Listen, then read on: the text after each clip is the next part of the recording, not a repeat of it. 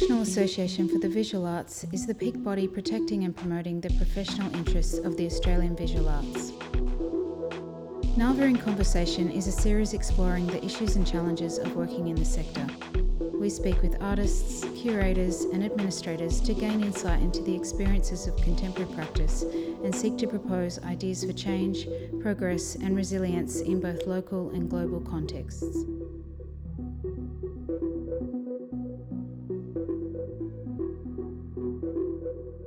I'd like to acknowledge the Gadigal people of the Eora Nation. We are broadcasting from Gadigal land. I pay my respects to elders past, present and emerging and acknowledge all First Nations peoples listening to this podcast. I'd also like to acknowledge that sovereignty was never ceded. My name is Penelope Benton. I'm the General Manager of the National Association for the Visual Arts. Our usual host of NAVA in Conversation, Esther Anatolidis, our Executive Director, is currently travelling Canada and the US, meeting with our counterpart organisations, artists and advocates to investigate world's best practice models for Australian artists. Woo! Go Esther. Yeah. I'm here with Jeff Kahn. Hi Penelope. Hello. Hi. Jeff is a curator and writer working across performance, dance and the visual arts.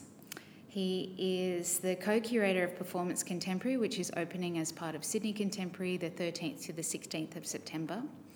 He's also the artistic director and CEO of Performance Space Sydney, who are launching their annual Liveworks Festival of Experimental Art from the 18th to the 28th of October. Very soon. Frighteningly soon. Yay! All of it. So Jeff, you've just been in Taipei. Yeah. Tell me about Adam. Literally, I returned yesterday. I was in Taipei because Performance Space has become an international partner in this new initiative out of Taiwan called ADAM. ADAM stands for Asia Discovers Asia Meeting, and it was initiated last year by the Taipei Performing Arts Centre, which is a brand new institution in Taiwan, kind of in response to the fact that the landscape in Asia is changing extremely rapidly at the moment. There's a whole lot of new institutions all across the Asia Pacific that are currently sort of being built or in the process of opening or radically transforming themselves. And what we're seeing is this proliferation of networks, new networks, whether they're arts markets or curatorial networks in the region. And what TPAC is trying to do is start a network that's artist-focused in the midst of all of this institutional collaboration and exchange to make sure there is a sort of network or a platform that is centred on artists and letting artists lead that conversation. Great. Yeah, so it's pretty exciting. It's pretty ambitious. It sort of takes a couple of different forms. Mainly, ADAM is an artist lab that gathers 16 artists from all over the Asia Pacific, including Australia. And they do a very intensive kind of 2-week exchange program that's facilitated by senior artists or curators. And at the end of that 2-week artist lab, there's a 4-day exchange platform where this year over 200 delegates from institutions around the region came to meet the artists, share information, engage in critical dialogue and view works in progress. So it's pretty ambitious in the scale of it. Last year I went and, there were a few teething problems with it, but they were very generous in sort of inviting and accepting feedback. So this year, Adam involved 4 international partners to help them sort of shape the lab and I guess connect with different parts of the Asia Pacific region. So that was Performance Space, West Kowloon Cultural District in Hong Kong, the Esplanade in Singapore and Creative New Zealand. Mm-hmm. So we were sort of much more involved in the shaping of ADAM this year. We sent Justin Shoulder, an Australian artist, to participate in the lab, and I went over to facilitate one of the discussions in the platform. Yeah, great. I read that you hosted a roundtable on feminist and queer conversations in contemporary Asia-Pacific performance. Yes. Yeah, tell us what were the key findings out of that roundtable. It's pretty interesting because, that is obviously a kind of area of practice that's dear to our heart at Performance Space. But I think, ideas of feminism and queer culture vary so much, even in terms of whether or not there's an uptake on those terms, whether they're Western or Eastern centric. So that for me was just a bit of an opportunity to gather some artists around the table from across the region to sort of just test how people thought about queer and feminist ideas in relation to their artistic practice. So we had Justin Shoulder on that panel, Daniel Koch, who's a choreographer from Singapore, and Kim Chen and Betsy Lan, who are two performance artists from Taiwan. It was pretty interesting to find that people did really feel like queer ideas, there were urgent queer conversations to be had in all of those different contexts, and also a sort of bit of a universal acknowledgement of the importance of feminism as a sort of, area of discourse that really has made queer possible. I think, we're at a really interesting moment in Taiwan where they have moved ahead of Australia to legalise gay marriage. But, equally, Taiwan is an extremely patriarchal kind of society. So what we found was that, those terms were absolutely relevant and people were sort of considered themselves to have feminist and queer practices. But sort of what the issues are when you drill down into those practices really vary from country to country. Yeah, for example, Singapore has, so many legal restrictions on queer and gay and lesbian cultures at the moment.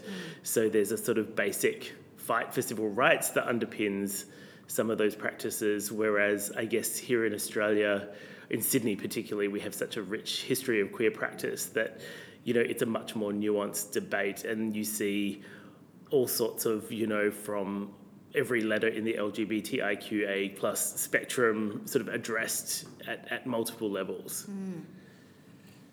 Amazing. Was it just a roundtable to just discuss the various, I guess, issues and topics of the things that people are identifying, or did you make some, I guess, action points and recommendations? It was much more discussion based, and I think because Adam's in its second year and sort of such a gathering of artists and practitioners from across the region, in a way is so unprecedented. I think really the focus at the moment is getting a little bit of consensus and sort of learning about each other's contexts, to lay the foundations of future collaborations and future directions, both kind of curatorially and artistically. So it was very discussion-based for now. I think, the artists, we were all very inspired by each other.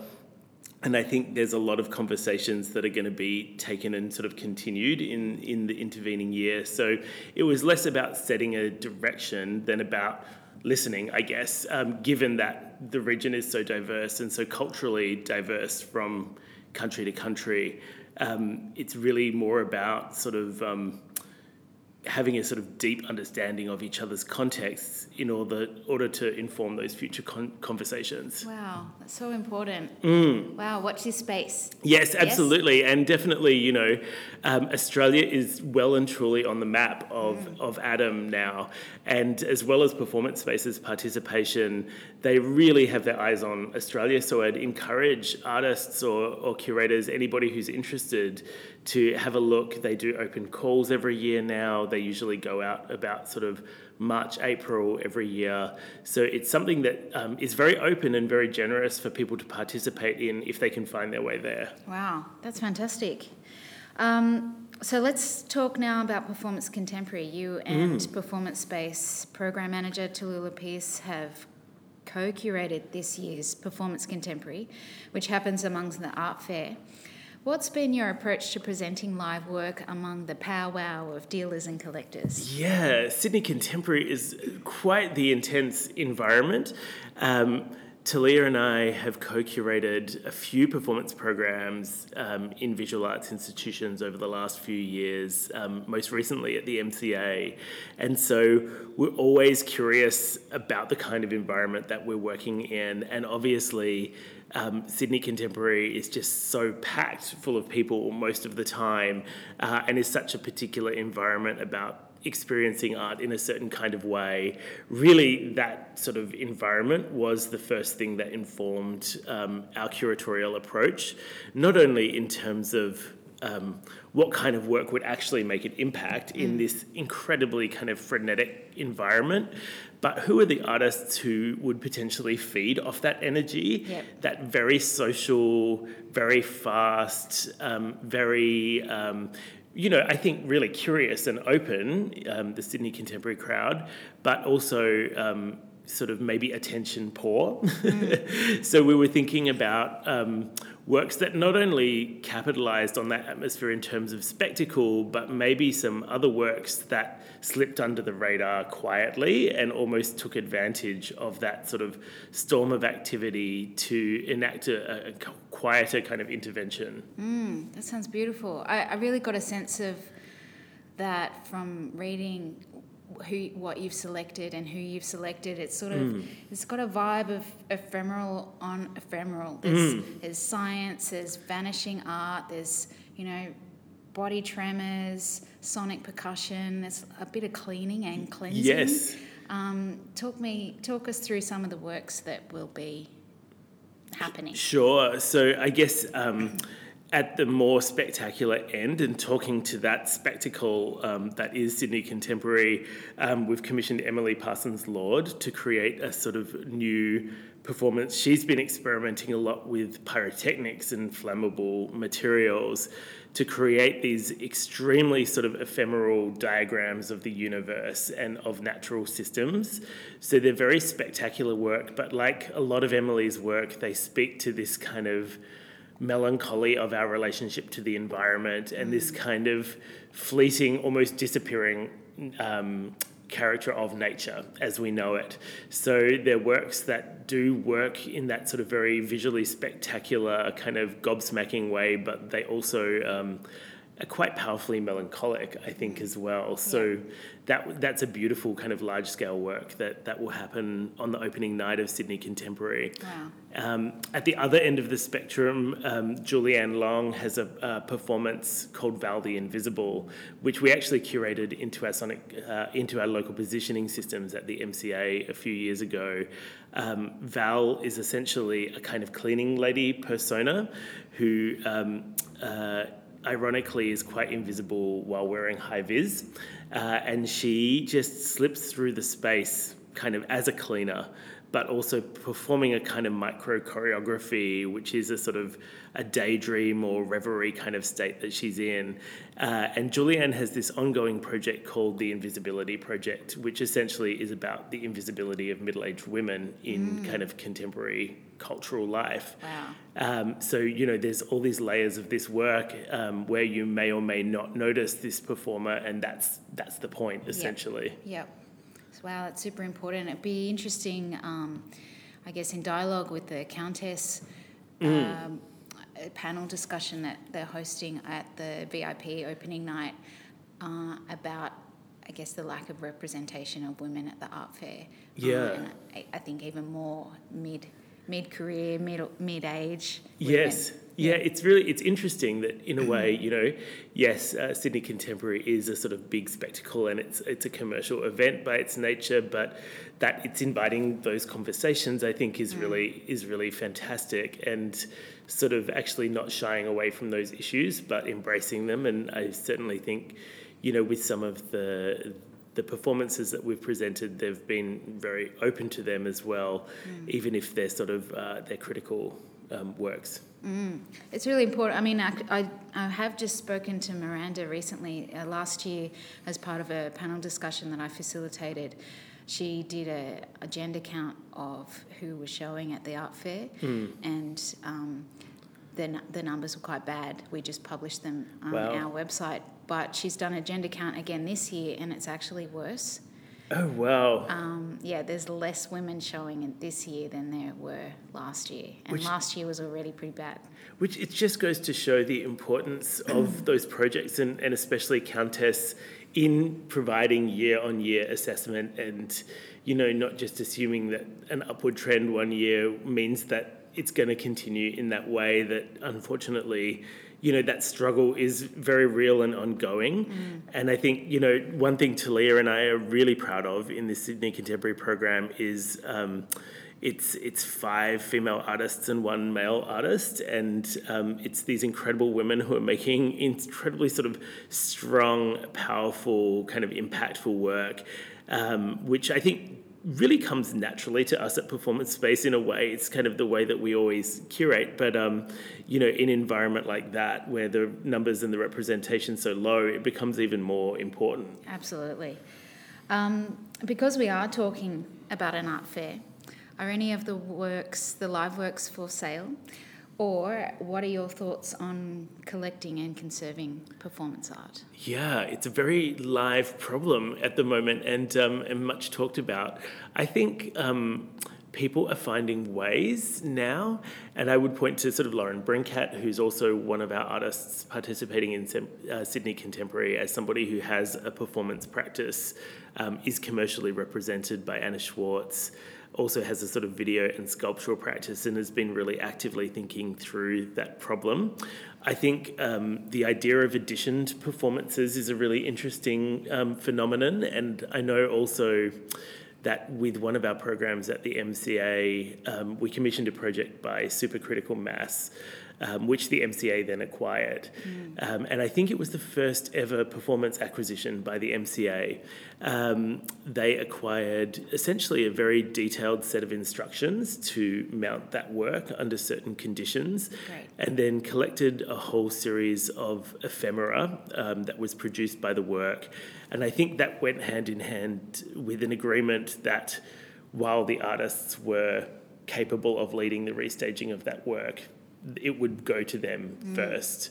So, I think that's a bit of a landmark, and I think our institutions have been a little bit slow off the mark compared to sort of where things are at internationally with collecting performance, but we are starting to see some of these examples now, which I think is quite encouraging. I think it's probably a more challenging prospect still for private collectors, but I do know, that some have started, collecting one-off or additioned performances, or even sort of commissioning performances for private events is another really interesting sort of new trend to emerge that I definitely encourage. I know that Amanda Love, who curates the collection for the QT hotel chain, ran a performance program at the opening of the QT in Melbourne a couple of years ago. So kudos to these brave individuals who are breaking that ground. And I think, it's a tricky proposition when you think about traditional ways of collecting more sort of materials and object-based artwork. But, at the same time, we are seeing examples of performance artist work being commissioned and acquired for collections. So I think, it's an exciting time, and I'd encourage more people to think about it, of course. Absolutely. Amazing. Let's talk Liveworks. So big. Liveworks. And so different. Oh, occupying all of our minds 24 hours a day right now. So big, so big. And it's such a different vibe to what you've put together for Performance Contemporary. It's a real mix of local and international artists.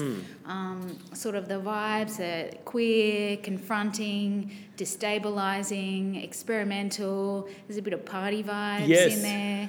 And then a bit of pain and comfort. Yeah. Talk us through some of the works. Well, I think, every year Liveworks gets a little bit more complex, and we sort of can push the boundaries a little bit further with it. And I definitely think this year there's more experimentation and more work that happens sort of at the edges of what we know as practice. So there's the biggest series of international works we've ever presented, and this year we've commissioned work internationally for the first time with a few of our international colleagues. That's a really exciting development for us. And at the same time, there are some darker, more intimate, sort of, more confronting works that we have sort of curated in that really, I think, speak to the current times that we live in and the anxieties that we have. Yep, absolutely. let's talk about some of the work in detail. I'm intrigued to hear a little bit about John A. Douglas's Circle of Fire. John is an amazing local hero in Sydney. Yes. He has lived with chronic illness for over 20 years, and particularly kidney failure. And the last work that we presented at Performance Space, curated by Beck Dean, he actually performed while attached to his dialysis machine for the full cycle of his dialysis. In the interview, which is like 10 hours. 10 hours, yeah. So not only sort of is it an epic feat of life, it's an epic feat of art and performance and endurance, which I think was part of the point for that work. In the intervening years, John's had a kidney transplant and had this sort of uncanny and miraculous experience of resurrection in a way. So this new work, Circles of Fire, kind of works off that experience of the kidney transplant, of coming back to life, but also the new cycle of incredibly sort of invasive medical surveillance and treatment that comes alongside a procedure like that. So this kind of cycle of wellness and treatment and medical surveillance becomes the score for this new performance work, which sort of unfolds in 4 parts. There's a video installation. You can actually step inside the video installation via virtual reality. Then every night there's a 2-hour performance that John undertakes while he's cannulated to a drip by a registered nurse, Stella Topaz, who's also a performance artist. She sees to John and then begins to take the audience's medical obs. And then it culminates in a quite spectacular kind of movement performance by John, choreographed by Sue Healy, that really kind of goes much deeper into his embodied experience of that transplant and the recovery. So it's very much a step inside not only his experience but his body and experiencing those extremes, and just done in such a beautifully generous and kind of spectacular way. I really feel like this is going to be one of the highlight works of the festival. I think so too. I was reading somewhere recently that kidney failure is extremely high and increasingly so. I think that this work will speak to lots of people. It's really important. There's also a couple of parties. Tell us about Hannah Bronte's Wiswitch, and I also noticed that you've moved Day for Night into be part of Liveworks. Yeah, so Day for Night, this is now the 5th edition of Day for Night, and so we moved it into Liveworks so that it could really sort of capitalise on the momentum and the resources that the festival kind of generates, and also that not only brings a big sort of party moment to the closing weekend of the festival, but brings that queer community right to the centre of Liveworks as well, in terms of visibility and sort of welcoming. And so Day for Night this year is a 12-hour experience that literally moves from a series of kind of performance artworks during the day into a large-scale dance party at night, inviting contemporary artists to intervene into both of those environments. So this year, Day for Night will be opened by William Yang, who is, an absolute living treasure of the Australian art world. He is. We've commissioned William to pull out a whole lot of never-before-seen images from his archive that document the development of Sydney's underground queer party culture through the 80s and 90s. Really looking at sort of who the trailblazing party starters were, who the artists were, what they did at that time that was sort of so groundbreaking. And the beautiful thing about that is that you look at those images and you see the queer scene now. You see the Justin Shoulders and you see the Benji Raz and the Coco Carries, and you realise that sort of what's happening now has been made possible by this amazing successive generations. Legacy. It's amazing. So Day for Night has really this theme of the intergenerational richness of queer culture and the kind of groundbreaking work that has made all of that possible. So William does the opening performance, and the closing performance will be by Glitter Supernova, who's another sort of pioneering senior queer artist who's done so much important work. And in between, you have a lot of trailblazing new troublemakers like Coco Carey and Shaman Suku, to, mid-career artists like Brie Van Ryck. So it's a real tribute to that intergenerational richness of the queer community. And Hannah Bronte, because we know through Day for Night that we love an art party and our audiences love an art party. Yeah, we do. We sure do. And also, for us, it's such an interesting platform for contemporary art. There's such a different way to experience work. And I think for artists, as you would know, being one of the founding Day for Night artists, it's such an interesting context to make work for. Yeah. And so Hannah has been running these Fempress parties for a number of years now. And they are a series of queer hip-hop parties that foreground Indigenous and Black women as the primary sort of creators, makers, audience. Hannah is an amazing artist herself, and we thought for Liveworks we would commission her to really up the scale and the ante of the Fempress parties. So this Wish Witch specifically looks at Indigenous and First Nations practices of empowerment and trance and brings those into a party context. So the DJs and the musicians are making work along those themes, and then there's a series of performance and video artworks by First Nations artists, from new video work by Hannah herself to Amrita Heppy and all of these amazing, strong Black women who are, leading in a way the future of the contemporary art scene. So, I think it's like a vision into our Black matriarchal future, which I feel like is more necessary than ever. It sure is. Wow. There are so many works we're not going to have time to talk about. I also, I guess let's wrap up. And but I was also interested to see that you are hosting a series of conversations and workshops, and particularly Real Time in Real Time. Tell us about that. Real Time has been the most amazing documenter of Australia's experimental art scene, and I think everybody was really shocked and saddened when they announced that they'd published their last edition last year. Sure.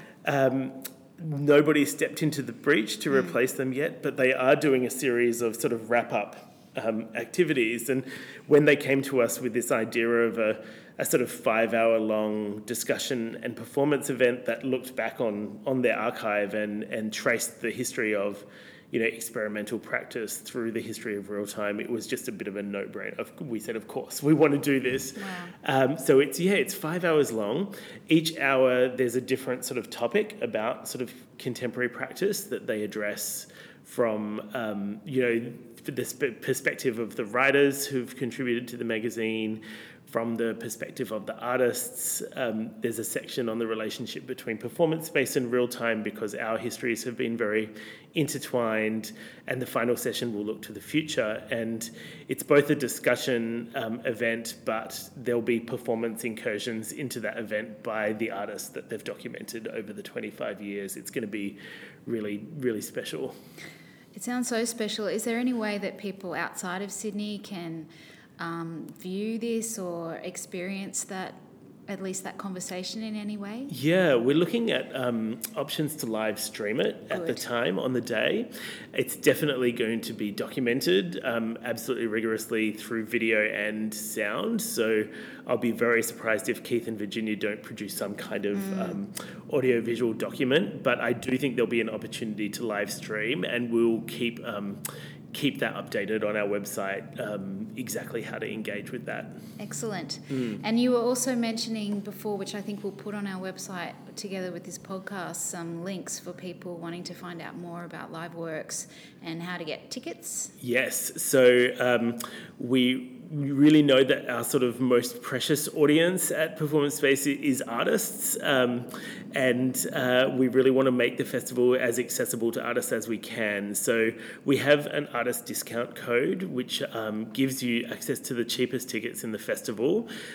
Just on our website, under the ticketing section, there's a page, artist discount code. Essentially, if you send us your artist CV, we'll send you the code, and you can have access to all these cheap tickets. And for industry as well, to get in touch with us, there's an industry discount code for our colleagues and peers. Amazing, wonderful. Thanks so much for making time to talk to us today amongst all this hectic, busy, awesome, important programming. Oh, thank you for having me. We do it because we love it, and so talking about it is always a pleasure. So good. Well, good luck with it all, Jeff. Thank you. Thanks, Penelope. Again.